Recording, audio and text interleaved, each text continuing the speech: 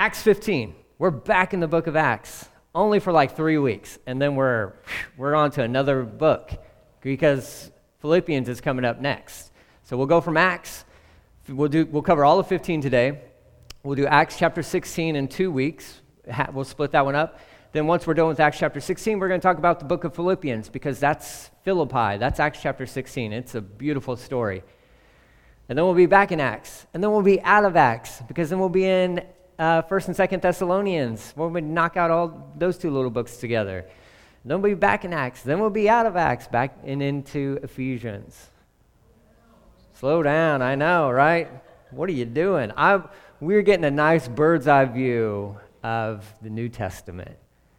You can be thankful that I'm not including all the letters because we would be doing this for years if we were going through 1st and 2nd Corinthians and Romans, all that stuff. So we're just going to knock out some of the smaller ones, but it helps us to frame it out. Especially, you'll see it today with, we just went through Galatians. Galatians comes up in chapter 15 of the book of Acts, okay? So let's look at this. Verse 1. Today I'm using my Old Faithful, I call it my tattooed Bible. It's got stickers all over it because I love stickers and I like putting them on my Bibles. New King James is what this is. ESV is what that is? Is that right? It'll be ESV or ESV. Yeah, ESV. Okay, so it's pretty similar. Verse 1, chapter 15. And certain men came down from Judea and taught the brethren, unless you are circumcised according to the custom of Moses, you cannot be saved, right? So this seems like it just picks right up, okay? So you go into chapter 14, and it says, when, Paul and Barnabas and their missionary team, they made it back. They just went through the region of Galatia, they planting churches, and they were, establishing that, and they were enduring persecution and suffering and all that good stuff. And they made it back to Antioch. And once they made it back to Antioch, trouble happened. Trouble happened in the hometown. Trouble happens. These certain men came down from Judea and taught the brethren, unless you're circumcised according to the custom of Moses, you cannot be saved. Well, that's what the book of Galatians was dealing with. That's what we just spent, 5 chapters going through the fact that you don't have to be circumcised to be saved. It's not necessary. But you see how this all plays out. When Paul and Barnabas showed back up to Antioch, they were immediately confronted with these religious guys saying, no, you're not telling the full story. And in fact, Paul would say, no, you're the one who has the story wrong. Jesus is more than enough. And anytime you add anything to salvation, it is no longer a gift. It's no longer a gift. You've taken away the gift aspect of salvation when you add things to it. But these guys show up and they're like, listen, unless you're circumcised, it doesn't count. You can't be saved. Verse 2, therefore, when Paul and Barnabas had no small dissension and dispute with them, this blew up into a big deal, they determined that Paul and Barnabas and certain others of them should go up to Jerusalem to the apostles and elders about this question. Now we know from Galatians chapter 2, the apostle Paul says, it was through revelation that I knew that I was supposed to go to Jerusalem and to deal with this issue. So is it the church saying, hey, Paul, you and Barnabas need to go to Jerusalem, or is it the Lord's? It's both. The Lord telling it to the Apostle Paul and the Lord speaking to the church. And then Paul's like, I think I need to go to Jerusalem. And the church is like, yeah, we think you need to go to Jerusalem too. We're hearing that from the Lord as well. So there's confirmation. It's just confirmation. And Paul is obedient to that. So he and Barnabas, they're going to make their way, it says, up to Jerusalem. Now, if you know your geography, you know that Antioch is northwest of Jerusalem.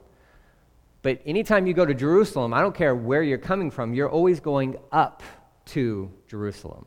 Always going up to Jerusalem, okay? So he goes on, as they're laying this out, they think it's wise. We need to bring other people in. And it's not that the church of Jerusalem has ultimate say and we have to, no, it's not about that at all. It's about presenting this issue to a collection of counselors, because there's wisdom in the multitude of counselors. So they're going to bring it before all the apostles. They're going to bring it before everybody and say, all right, we need to once and for all have a position on circumcision. What does the church say about this? So they're smart. they're smart in understanding that they could establish something on their own. But they're going to go and see Peter, they're going to see James, they're going to see these other guys, and they're going to say, okay, let's all talk about this and let's figure out, what do we do? They know all these guys know the right answers, but you have other individuals, these religious guys, who are saying, they're causing trouble. We know that they were leading people astray in Galatia. So we got to squash this, and it's better to get, like-minded individuals together and say, okay, how do we solve this problem? There's nothing wrong with that. In fact, it's the smartest way to handle anything, especially on a wide-scale issue such as salvation, as an impactful situation as salvation is. So they're going to go up to Jerusalem. Verse 3, it says, so being sent on their way by the church, they passed through Phoenicia and Samaria, describing the conversion of the Gentiles, and they caused great joy to all the brethren. So this is amazing. As they're working their way up to Jerusalem, they're making little pit stops, right? Little road trip. You're pulling off on the side of the road in Phoenicia and then Samaria, which just the fact that, they're stopping, they're going through Samaria. That's a big deal. That's a really big deal because, good Jews would avoid Samaria at all costs. Until the gospel showed up in Samaria, and the gospel showed up, and probably more importantly, in the hearts of those good Jews and changed the way that they saw people. Because we remember, Jesus didn't mind going to Samaria. He didn't mind hanging out at a well with a woman of Samaria. He didn't mind talking to this lady, even though culturally it was not okay. Jesus was like, I don't care about your culture. I'm here on a mission, and I'll talk to whoever I want to talk to. And that's what he did. And his disciples are like, I don't know if we're supposed to be here. This isn't right. We weren't raised this way. And Jesus is like, well, you were raised wrong. You were raised wrong. You are supposed to be here. You are supposed to talk to them. You are supposed to hang out with them. You're supposed to go to them. That's what that means. Go to all the nations, right? So that Samaria is here, and here's the Apostle Paul, here's Barnabas. These guys they're not going around Samaria, they're going straight through Samaria. And they're stopping there, they're staying there, and they're encouraging the brethren there by recounting all the things that they've been witnessing through their first missionary journey. That lives are being changed, lives are being transformed. And it caused great joy to all the brethren. That should always be the response from the church. When somebody shows up and says, hey, I went to Africa, and people were getting saved, the church should be stirred up into great joy over that. Why'd you go to Africa? Man, I don't like Africa. I'd never go to Africa, right? Like, no. Do away with all those thoughts. People are getting saved. The numbers have increased on the heavenly roll sheet, so to speak. Sweet, let's celebrate. We should praise God for that. That's what Paul is doing. They're going through and they're saying, hey, can we tell you about what the Lord was doing in Galatia? Can we tell you these stories? Yeah, they almost beat me to death, but I survived. I made it. I got back up, went back into that same town. Because we're on a mission, and the body was encouraged, the body was strengthened, there was great joy amongst the brethren. Verse 4, and when they had come to Jerusalem, they were received by the church and the apostles and the elders, and they reported all the things that God had done with them. But some of the sect of the Pharisees who believed, okay, so these are Pharisees who have believed, but they're still kind of caught up in the law thing. Okay, they rose up saying, it is necessary to circumcise them and to command them to keep the law of Moses. So these guys, they're still holding on to the old way. They're still holding on to the law. But they're causing problems within the church because what they believe and what they think is actually contrary to the gospel. It's contrary. It goes against the gospel message of, listen, whosoever, it's that whosoever, like, you want to get saved? You want to receive Jesus as your Lord and Savior? There is nothing standing in your way. It's place your faith and your trust in Him. Boom, that's all you got to do. Now, from that point on, do you need to, hold fast to the law of Moses? No, because Jesus fulfilled the law, and He established the law. Love the Lord your God. And with every bit of your being, love God. And love your neighbor as yourself. Why? Well, that sums up the entirety of the law. Just work on those two. I would say work on number one. Joe and I were just talking about this, but work on number one. Number two, the second one, loving your neighbor, is a whole lot easier when you're loving the Lord your God. And we talk about this a lot, but it's got to be vertical before it can ever be horizontal. Because you can try this with all your might and all your strength and all that stuff. You're going to get discouraged. You're going to get frustrated. You might be prone to want to give up. Why? Because when you're trying to love horizontally, it's not always received. It's not always welcomed. It's not up to you on who, you can present the right kind of personality and the right words and all this stuff, and you're giving people stuff, and they should respond in right? They should love you back, but they're not always going to do that. And when you're doing this out of your own strength and there's none of this horizontal will stop. It'll stop because you get too frustrated. I've had encounters with people where I've gone and displayed an act of love to them, and sometimes it's received, and then sometimes it's thrown right back at me. And if I'm not good here, then you know what I say? Because I'm one of those types of people, look, I'll shake you off. I don't care. I'll move about my business, and I'll never think about you again. I'm just one of those personalities. I just oh, fine, whatever. Pfft, I'm gone. That doesn't always work out well. It's not the right way to be about things, especially when you've been married and you are married. It's can't do that in your house. I'm this is what I've always done. If it's not reciprocated, if it's not received the way that you think it ought to be received, you're going to give up. You're just going to give up. But if this is good between you and the Lord, this becomes natural. Actually, I would say it's supernatural, because without this isn't where it needs to be. But the overflow of your relationship with the Lord, the vertical, you and Him, the devotion time that you have with the Lord, the time in His Word, the time praying to Him, all that stuff, the time worshiping Him, it overflows this way. And then you can display an act of love towards somebody, and they could just spit in your face, and what? I'm good. I'm all right. Because this is good. And because actually He told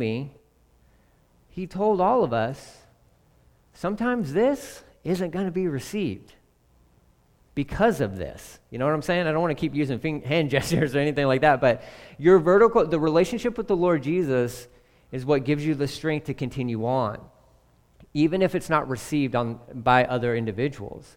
And the Lord said, in this world, you're going to have troubles, you're going to have trials, you're going to have tribulations. The world's going to hate you. Why? Because it hated me. But when you keep this strong, and then you keep demonstrating and living out love towards other people, regardless of how they receive it. Okay? So here's Paul and the elders, and they're dealing with the Pharisees that are saying, no, listen, if you're not circumcised, you're not in. And in fact, if you don't keep the law of Moses, man, what are you doing? You missed it. That's not the gospel. Verse 6, the apostles and elders, they came together to consider this matter. And when there had been much dispute, lots of talking about this, Peter rose up and said to them, men and brethren, you know that a good while ago God chose among us that by my mouth the Gentiles should hear the word of the gospel and believe. So God, who knows the heart, that's the key, He knows the heart, acknowledged them by giving them the Holy Spirit, just as He did to us. You see that division that was once there? God knocked that thing down. Because God sent Peter to this man named Cornelius' house. We've already gone through this story. Or, he's there, he's with the tanner first, and then this guy Cornelius beckons for him. He goes, and his whole family gets saved, and the Holy Spirit falls on these guys. These are Gentiles. This is earth-shaking, breaking news kind of stuff. And Peter's like, hey, you guys remember? It really wasn't that long ago, but he's like, do you remember when God had me go to that Gentile's house, and how they got saved, and the Holy Spirit fell on them, just like what? Just like Acts chapter 2, when he did it for us in the upper room. There's no difference. There's no difference. So why are we making differences? There's no difference in how God sees it. He's like, no, yeah, they're Gentiles. You guys are Jews. Boom, guess what? You're getting saved the same way. The same way. There's no distinctions. It says, verse 9, and made no distinctions between us and them, because there is no more us and them in the world of Christianity, in the sense of believers. It's brothers and sisters. That's how it is. Purifying their hearts by faith through grace, right? Now, therefore, why do you test God by putting a yoke on the neck of the disciples, which neither our fathers nor we were able to bear? He's like, why are you placing this burden on these guys? Tell me, how did you do with that burden? Failed miserably, didn't you? Yeah. So you expect these guys to carry it when our fathers and our prophets, nobody was able to carry this thing. There was only one. His name was Jesus, and he bore it so that we wouldn't have to. And we talked about this last week. You do have a burden. You do have your load. Remember that. Jesus says, hey, come to me, all you who are heavy laden and burdened, I will give you rest. Take my burden upon you, for my burden is easy. It's light. You do have a burden, but it's the one that Jesus has given you. So it's perfectly suited for you. Carry your pack, right? We talked about that. I think that was last week. Carry your pack. Answer the call that he has for you on your life. Get out there. Represent Jesus. Like, serve him. That's your pack. But you can't place burdens on other people, and that's what Paul's saying here, or that's what Peter's saying here. He's saying it's not fair for you guys to put these demands on these guys. You can't put onto them what Jesus has taken from us. You can't do that. And if you don't catch the undertones here, I mean, it's not that hidden. It's kind of blatant, but Peter is saying, like, I think God is in charge of salvation. I think God's in charge of this thing. So I don't know when we stepped in and decided to make all the rules, but I think, and if you just read through his little message again, there's a lot of little pronouns concerning God, and how it's God who sees the heart, and how it's God who gave them his Holy Spirit, how it's God who saved them. They place their faith in him, but it's God is the one who's done all the work. And Peter's like, so why do we think we get to step in and place a burden on these guys? Doesn't make sense. So they're having this great discussion. They're all talking about, they're working through this problem. This could have torn apart the church. This would cause issues, for sure. But they're working through it. They're working through it. And that's the thing. If you're going to work through an issue, you have to be able to sit down and talk about the issue. Okay? Even if you're dealing with Pharisees who are like, no, it's either this way or it's no way. Fine, you can say that, but you got to be willing to sit down and talk, and there's got to be some back and forth, because if there's no back and forth, there's no solution. Hey, America, if there's no sitting down and having a good, healthy back and forth, there's no solution. There's just frustration. That's how it works. In all my years on this planet, 41, I think, if that's how old I am, I don't know. My wife's not here, so I don't know. That's what I've learned is if you're not able to talk to each other, hey, churches, if you're not willing to talk to each other within the church, guess what? Frustration. Guess what? Splits. That's how it works. But if you could just sit down and say, all right, let's talk, let's throw it out there. Throw it out there. No feelings attached. You're not going to hurt my feelings. Throw it out there. Let's talk about it. These guys are willing to talk about it. They're going to work through this.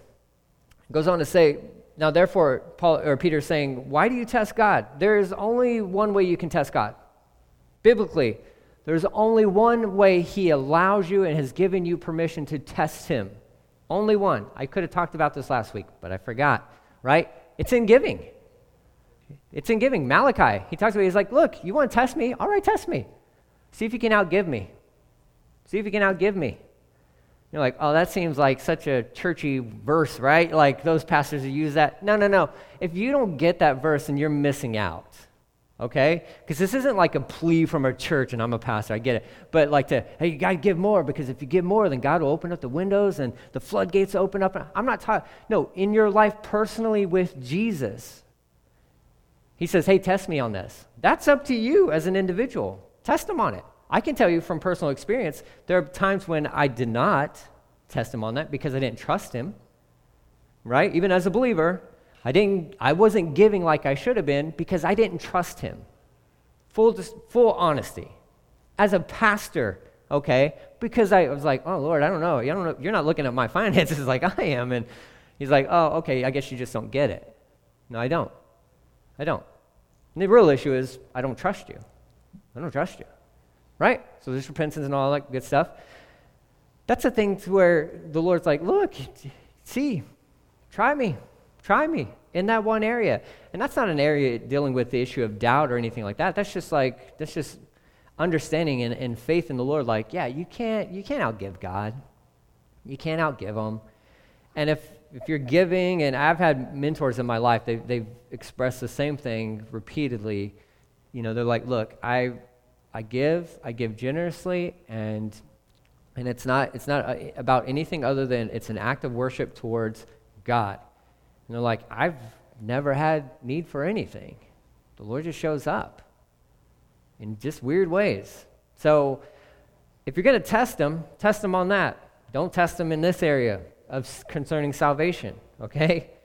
Why do you test God? Why do you put God to the test? By putting a yoke on the neck of the disciples, and they're believers, which our fathers nor us were able to bear. Verse 11, but we believe that through the grace of the Lord Jesus Christ, we shall all be saved in the same manner as them. What a word. What a word from these groups who are primarily Jewish, who are meeting together discussing Gentiles getting saved. And Peter's like, man, he's like, here's the deal, guys. We believe that we'll be saved through the grace of God, grace of the Lord Jesus, just like them. Not we believe that they will be saved just like us, but we will be saved just like them. That's Peter placing priority on the Gentiles, so to speak. Not saying that they're more important, but he's putting them on the same level. And they would have gotten that by his verbiage there, by the way that he constructed that sentence. They would understand that he's saying like, oh, so we are basically one and the same with these Gentiles. Yeah, you are. Because in Christ, you're a new creation. There's no more Jew. There's no more Greek. There's none of that stuff. You're a Christian. You're a Christian. That's who you are. Verse 12. Then all the multitude kept silent and listened to Barnabas and Paul, declaring how many miracles and wonders God had worked through them among the Gentiles. And after they had become silent, James answered, saying, men and brethren, listen to me. Simon has declared how God at first visited the Gentiles to take out of them a people for his name. And with this, the words of the prophets agree, just as it is written. After this is found in Amos, after this I will return and will rebuild the tabernacle of David, which is fallen down. I will rebuild its ruins, and I will set it up, so that the rest of mankind may seek the Lord, even all the Gentiles who are called by my name, says the Lord, who does all these things. Right? So the Old Testament has always been thrown out there like Gentiles are going to be a part of the equation, so to speak. There's always been a place for the Gentiles. The Gentiles have always been part of the plan, even back in Genesis chapter 12, I believe it was, with Abraham. So James just stands up and he's like, listen, guys, the word has already told us this. He's already told us this, that the Gentiles were always going to be a part of the plan. And we don't need to put any burden on them. Verse 18, he goes on to say, known to God from eternity are all his works. Therefore, I judge that we should not trouble those from among the Gentiles who are turning to God, but that we write to them. Here's the thing. There are some guidelines. There are some things. And this is for their benefit. And this is an understanding from James and the leadership that these are things that these guys are surrounded by in their everyday lives. And they should stay away from these things. That's what he's saying. He's like, but look, here's the thing. We write to them, excuse me, Allergies. Love them, right? It's allergies. It's nothing else, I promise. Let me take a drink of my Topo Chico. They don't sponsor this service, so it's cool. Man, I love springtime. Actually, I don't, because nature is trying to kill me every year around springtime. So, back, clear throat. James continues on. He's saying, let me find my place here. Here's the list of things that they need to abstain from, okay? From things polluted by idols, right? So that's like things that are like offered up to idols. Now, I can break these things down, but essentially Paul included somewhat of this list into his letter to the church of Galatia to a certain extent. Things polluted by idols, from sexual immorality, from things strangled, and from blood. For Moses has had throughout many generations those who preach him in every city, being read in the synagogues every Sabbath. So he's like, all right, look, you don't have to get circumcised. But there are some things you just practically, you need to keep yourself free from. And these are things that, again, on a daily basis, they were encountering, okay?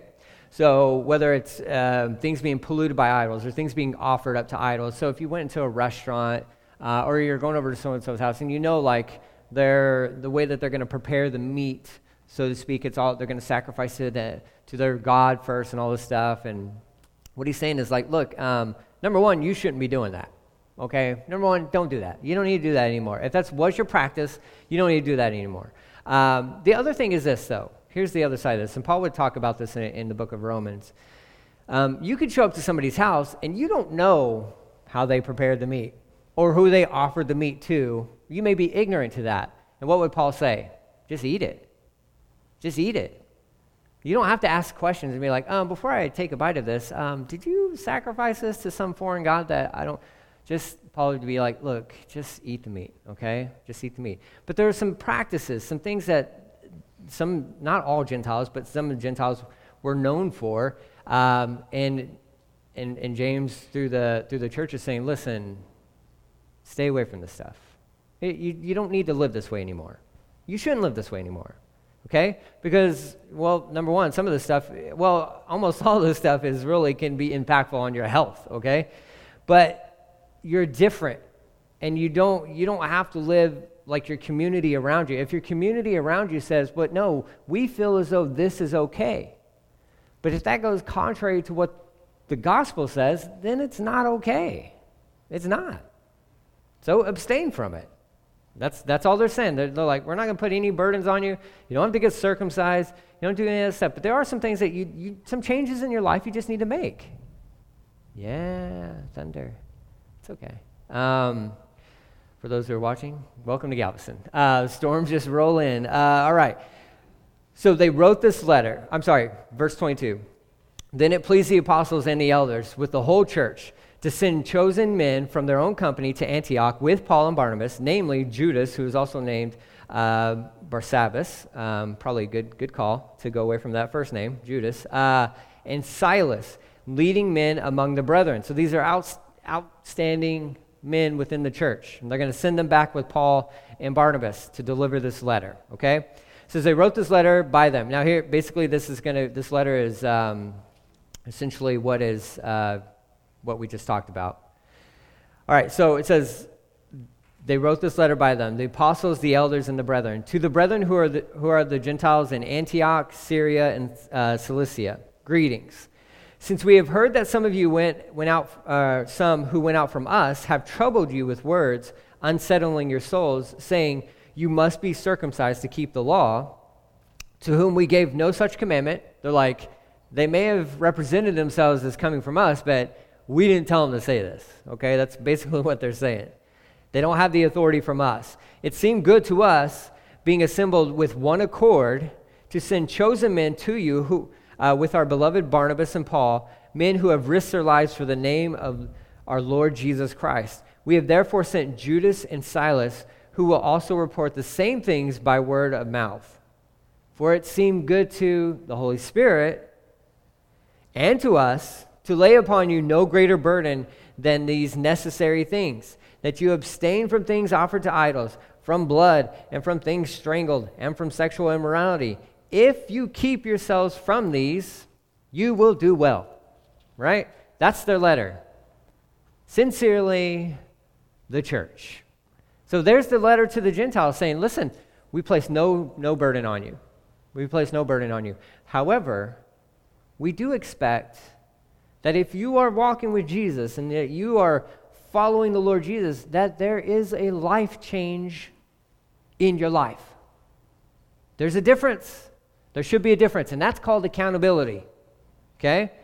We're not going to make you follow, uphold the law of Moses and get circumcised and do all these other things, but we are going to ask that you change the way you live your life to a certain extent. Only in areas that are contrary to the gospel. Verse 30, so when they were sent off, they came to Antioch, and when they had gathered the multitude together, they delivered the letter. And when they read it, they rejoiced over its encouragement. That's a beautiful thing.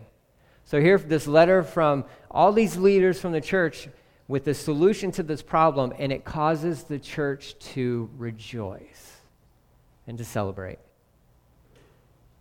That's a beautiful thing. That's a good way to receive, even sometimes something that's difficult to receive. If it comes from the Lord, well, you can still, even though you may not like it, you can still celebrate it. Why? Because he loves you. And what you have with this beautiful, amazing book, and in some places where you may not like it or you may not agree with it, but you can never deny the fact that there is just love oozing from this book, from the one who authored it for your life. So I can come to this thing and I could be like, oh man, I just don't really like that part that much. It doesn't matter. I can't deny the love of God. And I'm going to read it and I'm going to take it and be like, you know what? Lord, I know that you're saying these things because you care about me, because you love me. And at times, and we know this, we just went through Galatians, the flesh within us is going to be at war within us. But even if your flesh is at war with what the Word of God has to say, you cannot deny the fact that he loves you so much that he has recorded it and written it down and preserved it so that you can have it, you can hear it, and you can apply it. Because he loves you. Because he loves you. So there's rejoicing over it. It's encouragement. Now Judas and Silas themselves, being prophets also, exhorted and strengthened the brethren with many words. There you go, pastors who talk a lot. That's why we're like, what is this? Oh, it's not a new thing. No, it was happening back then too, okay? So pastors have always talked a lot, okay? Lots of words, all right? Many words, okay? Verse 33, and after they stayed there for a time, they were sent back with greetings from the brethren to the apostles. However, so you got some good news. Things are going good. Things are going really good. It seemed good to Silas to remain there. Paul and Barnabas also remained in Antioch, teaching and preaching the word of the Lord with many others also, and things are amazing and they're good.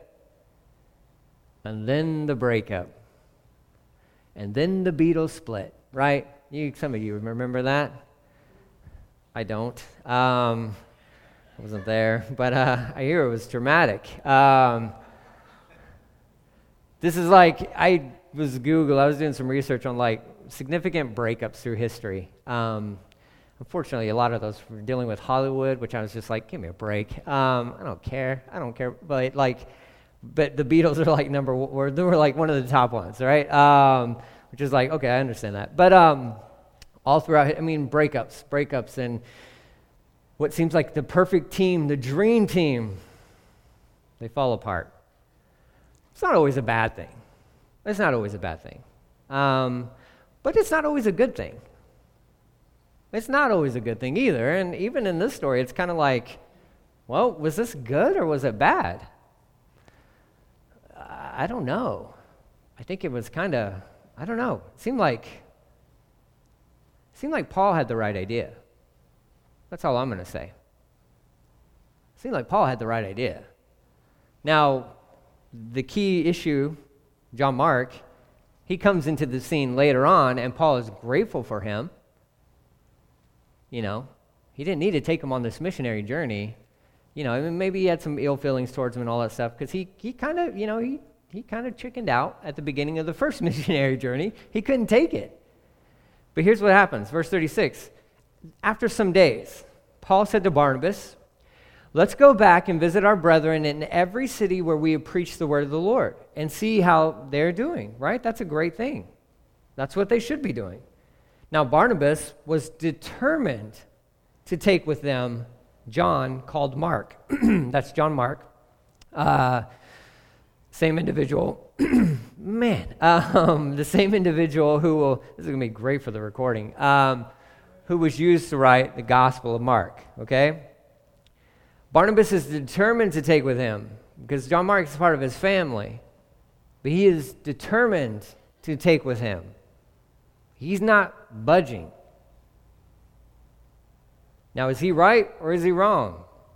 I don't know. But just as determined as he was to take John Mark, Paul was equally determined to not take John Mark. And there's an explosion. There's an eruption that happens there. It says, but Paul insisted that they should not take with them the one who had departed from them in Pamphylia and had not gone with them to the work. Then the contention became so sharp that they parted from one another. Like, it got serious. These two who were like, man, I mean, Barnabas was like the guy who was like right there recommending the Apostle Paul. He's not the bad guy in this story. He's not. He's just somebody who is like, okay, cool. Yeah, let's go on this mission trip. I think we should take this guy. And Paul's like, no way. I'm not taking him. He didn't even last the last time. He bailed on us. When we needed him the most, he bailed on us. So we're not going with him. Barnabas is like, no, listen, either he goes or I don't go. And Paul's like, fine. You can go your own way, right? Fleetwood Mac, you can go your own way, right? Have it your way. But I'm going to go on this trip. And there was a sharp contention between these two men. Now, was there any love loss in this relationship? I'm going to say probably not. They're still brothers in the Lord. But there's times where, man, the team breaks up. There's times when the band breaks up.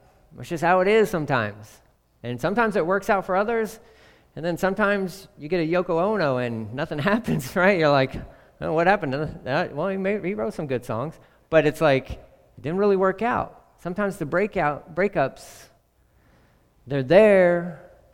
They could work out better than maybe how it plays out within our lives. And I say that because Barnabas sails off to Cyprus, and out of the book of Acts, for the most part, we don't hear from him. You don't hear from him. He took Mark with him to Cyprus. It says that right there. It says, then the contention became so sharp that they parted from one another. And so Barnabas took Mark and sailed to Cyprus. But that's it. That's it. Should he have just gone along with Paul? Probably. He probably should have. And then maybe on the third missionary journey, bring Mark when he's proven himself. But that's not how it worked out. It's not how it worked out. Is this how God intended it? I don't know. But I know this, in the midst of our breakups and all that stuff, the Lord can still work, and the Lord still does work. And maybe things just happen differently. They took off. Barnabas took Mark and sailed to Cyprus. Now, do I believe that they didn't do anything? No, I believe that they were preaching the gospel in Cyprus. But I don't know from where, we don't know that story because the story keeps following Paul. It says, but Paul chose Silas. Remember, Silas had chosen to stay back. And maybe that was the Lord speaking to Silas saying, hey, don't go to Jerusalem. You need to hang out here for a little bit because something's going to happen. Maybe the Lord, we don't know. Can't be dogmatic on that. We have no idea, but he was there. And Paul was like, I'm going to take you. So he took Silas, departed, and being commended by the brethren to the grace of God, he went through Syria and Cilicia, strengthening the churches. That's the unfortunate thing for a Barnabas. I love Barnabas. Barnabas, the son of encouragement. That's what his name means. He's the great encourager. I hope. Now, we put these guys on pedestals sometimes, and they don't deserve to be on pedestals at all, because they're just normal people. But I hope it wasn't because of bitterness that Barnabas chose to go to Cilicia, and we hear nothing about him. Because what you miss out on is going with the Apostle Paul, even though you may not agree with it, but if you would have went with him, then you're still part of the story, and you're part of this. The church is getting strengthened and encouraged. Sometimes the Lord causes us to move in separate ways. That's how it happens. Dealt with that my entire ministerial life. Have people come and people go. I mean, that's just how the Lord works. Sometimes it's been good. Sometimes it's been really bad. It's been really bad. These things happen within the body of Christ. And it's hard to know, like, okay, so, well, then what should we do? And what if I feel I'm right and they're wrong? Shouldn't they just follow me? But what if they're right and you're wrong? And listen, here's all I know from this. We submit everything to the Lord. And you got to be able to remove personal feelings from the equation as best as possible, because hurt feelings have caused a lot of hurt people in the body of Christ. That's just how it is. Somebody gets their feelings hurt, and then all this stuff, drama, and top of drama, and then there's a split, and these guys aren't coming anymore, and those guys aren't coming anymore because these guys aren't coming anymore, and then these guys aren't coming anymore because of them, and they have no idea why they left. They have no clue why they left, but they're just gone because, well, these guys are gone and these guys are gone, and they just seem really upset. And it's like, hold on.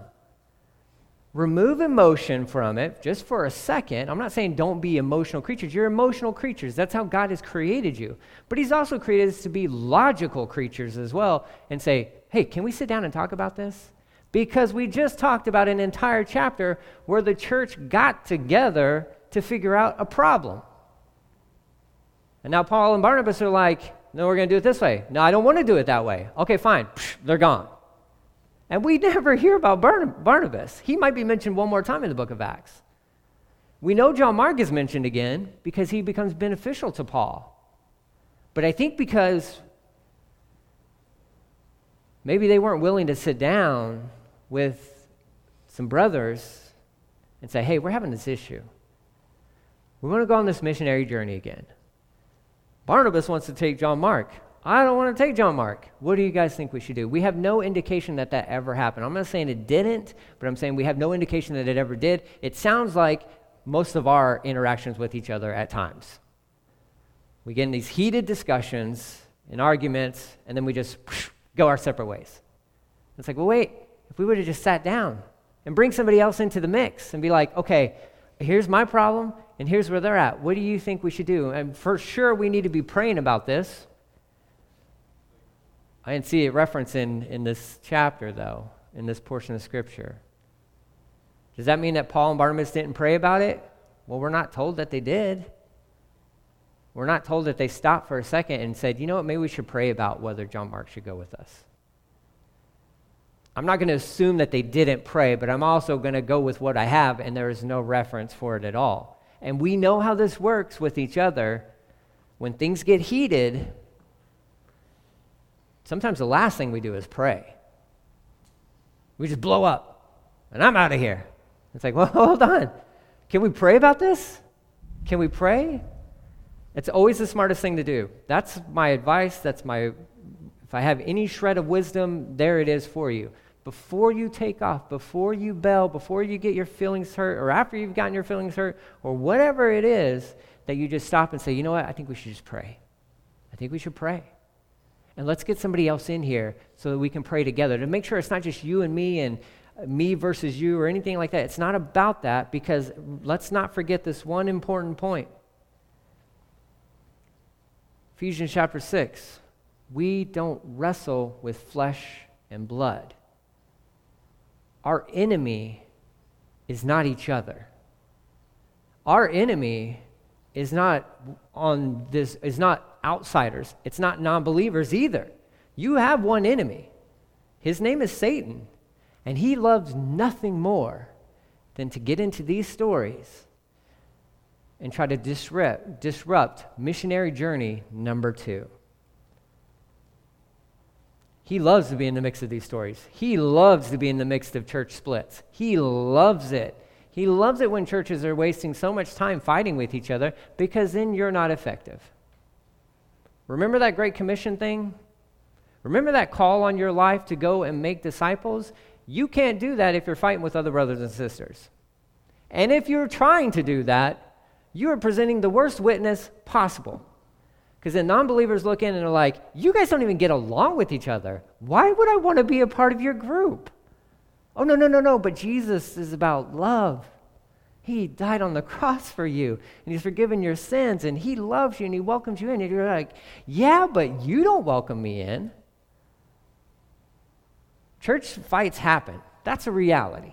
That's a reality. We just got to get better at dealing with them and praying through these things and working through these things. And understanding that we have an enemy that is very real, and he wants nothing more than to get inside of churches. The most faithful attender to churches is Satan himself. He's got perfect attendance when it comes to church attendance. I hope you know that. Now, it may not be this one, because there's bigger churches and all that he's probably, he's a member of those churches, but he's probably got some of his minions here and want nothing more than to disrupt what God is doing. And it can happen to the best of us, to a Paul and to a Barnabas, where things get so heated, sharp, that they split ways. Some people would see this as a good thing. I do not. I don't. But they're like, yeah, but Barnabas went to Cilicia or to Cyprus, and yeah. And maybe he was preaching the gospel there. That's sweet. That's cool. But what would have happened if he would have stuck with Paul? What would have happened if he would have said, you know what? Let's wait on John Mark. Let's go do this. Because there's lots of believers around that we need to get back to these guys and strengthen them and encourage them. And what they didn't know is missionary journey number 2 was going to be planting of even more churches. We got to be able to sit down and say, you know what, if you're having beef with somebody in the church, to stop, sit down for a second, bring somebody else in, dish it all out, let it all out, but to pray about these things, to pray through these things. We have to be willing to do that, because, again, just to remind us, your enemy is not anybody in this room. It's not. Your enemy is the enemy, Satan. He's the one gunning for you. And just as much as he's gunning for you, he's gunning for every single person in this room. Makes no sense to be shooting arrows at each other when the enemy is doing a really good job of firing arrows at all of us. You see what I'm saying? It's just better if we're watching each other's backs. It's just better if we're working through issues. It's just better if we're taking a second to say, you know what? What does the Lord think about this? What does God want? What does he want? Let's figure that out, because we just spent time with the brothers and we figured out what God wanted for the Gentiles. I think if we would have taken a second, we could have figured out what he wanted for the 2 of us. It's an unfortunate split. It's a division that happens, but here's the thing. The mission goes on. It goes on. And you can determine what side of it you're going to be on. You can pack up your stuff and head up to Cyprus, or you can be like, you know what? I think I'm just going to continue on because the Lord is moving in this direction, and I think I'm just going to, the mission's, it's still moving. God's still moving. And he can move with you or without you. Because he doesn't need you. He just wants you. Which is better than being needed. He wants you. So that's what we're going to see. That's a heartbreaking split, man. That's like, it's Paul and Barnabas. And for what we know as we walk through the Gospel of Acts, the book of Acts, man, they're so tight. It just, the way it started was beautiful. It was awesome. And Barnabas was, speaking on behalf of Paul, telling everybody Paul's testimony, and it's just amazing. And then it just splits. It's sad when that happens. It really is sad when that happens. So, next week, there's a new team. There's a Paul and a Silas, but they need somebody else. They need, and the Lord puts on Paul's heart to go and get Timothy, who Paul would call his son in the faith. His son in the faith. My little note above chapter 16 of the book of Acts, who is my Timothy? The question I would pose to you to think about this week, because you'll come back next week. I know you'll come back next week, right? You need to think and pray about, who's your Timothy? Who is the one you're investing in? Right? And we always say this, who's your Apostle Paul? Who is the one who invested in you? Hey, maybe today is a good day to reach out to them, because they may not be your biological father, but for you to send a shout out to them saying, hey, happy Father's Day. I know you're not my dad, but you know what? You were influential in my walk with the Lord. So you kind of are my dad, my Apostle Paul, so to speak. I have one of those. His name is Bill Gim in Amarillo, Texas. He's the guy who took me under his wing. He was a tremendous father figure to me. He stood up here before and taught you guys. He'll come down again, and he'll tell you, James is my son. And it's true. It is absolutely true. I'm walking with the Lord today because of that guy and his witness and his example in my life for 20-something years. Think whoever that is in your life today, and then be praying about, who are you investing in? Who's your Timothy? Who are you pouring into? If it's nobody, it needs to be somebody. Okay? So I'm giving you time. That's your homework. I'm going to pray, and then we're going to wrap this up. It's so heavy. Like, I don't like ending them on that. It's like, the breakup, right? And then everybody's, you walk away crying and tearing the posters of Paul and Silas off your bedroom walls and all that good stuff. Like, no, it shouldn't be like that at all. Listen, the mission goes on. It goes on. It's sad. There's heartbreak. There is heartbreak. There is. But we got to keep going. We got to keep going. We have to keep going. So let's pray. Lord Jesus, we thank you for this morning. Lord, I thank you for just everybody here today. Lord, I pray specifically for our region. I know it seems like our cities have been making the news lately, whether it's Houston or Harris County or Galveston County, about this virus and all this stuff, Lord. Lord, I pray, Lord Jesus, that number one, you would help us not to be afraid. You would help us not to panic. Lord, you would help us to be smart, to be wise, to be considerate of other people. But Lord, I pray that we would keep our eyes fixed on you. Because I know the headlines come in and the news reports and all that stuff, and it's all meant to, maybe it seems like the intent is to educate, but man, Lord, it seems like a tool from the enemy to strike fear in the hearts of people. And so I pray against that, Lord. I pray for your sons and daughters to be strengthened and encouraged, Lord, knowing that you are still sovereign. There is nothing that happens on this planet apart from you knowing it.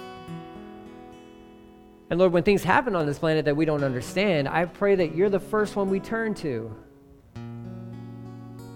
So I pray for our nation right now that just needs to be healed.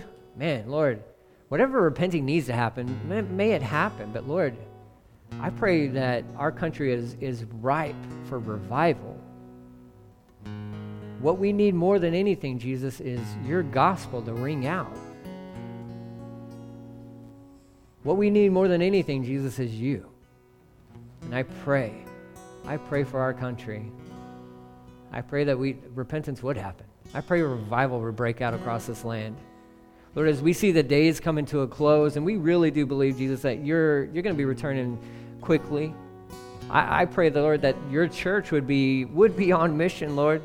not distracted by anything or living in fear, nothing like that, Lord, but we'd be on mission for you. Sharing your gospel, this beautiful free gift of salvation, Lord, to whoever it is that you bring across our path or bring us across their path, whatever, however it works out, Lord. I just pray that, Lord, that we're sharing you with people. Our world needs hope, and you are hope. So we thank you, Lord. Thank you for dying on the cross for our sins. We thank you for raising from the grave. Lord, I thank you so much that, man, Lord, you don't need us, you want us. And when it comes to the mission, you have chosen us. Not because of anything we have to give, Lord, but because of how amazingly you work through us. So we thank you for that, Lord. We're humbled by that. And I pray for our church, this wonderful little congregation here in Galveston. I pray that you would protect us from the attacks of the enemy. I pray, Lord, that you would keep the enemy out of this place and causing divisions and all that stuff, Lord. And if there are any hurt feelings, Lord, that we would know how to sit down and pray with each other and bring you into the equation. We just submit all that stuff to you, Lord, because ultimately this church belongs to you, Jesus. This is yours. So we just ask that you would use us and that you would be glorified in everything that we have to offer to you. So we thank you, Lord, so much. I pray blessings on everybody here today and whatever their week looks like. I pray that you keep them healthy. I pray you keep them safe. Lord, I pray that you keep them focused on you. And Lord, may we be able to come back next week with, I would pray, with at least somewhat of a list of Timothys within our own lives. And so we pray all these things in Jesus' name. Amen.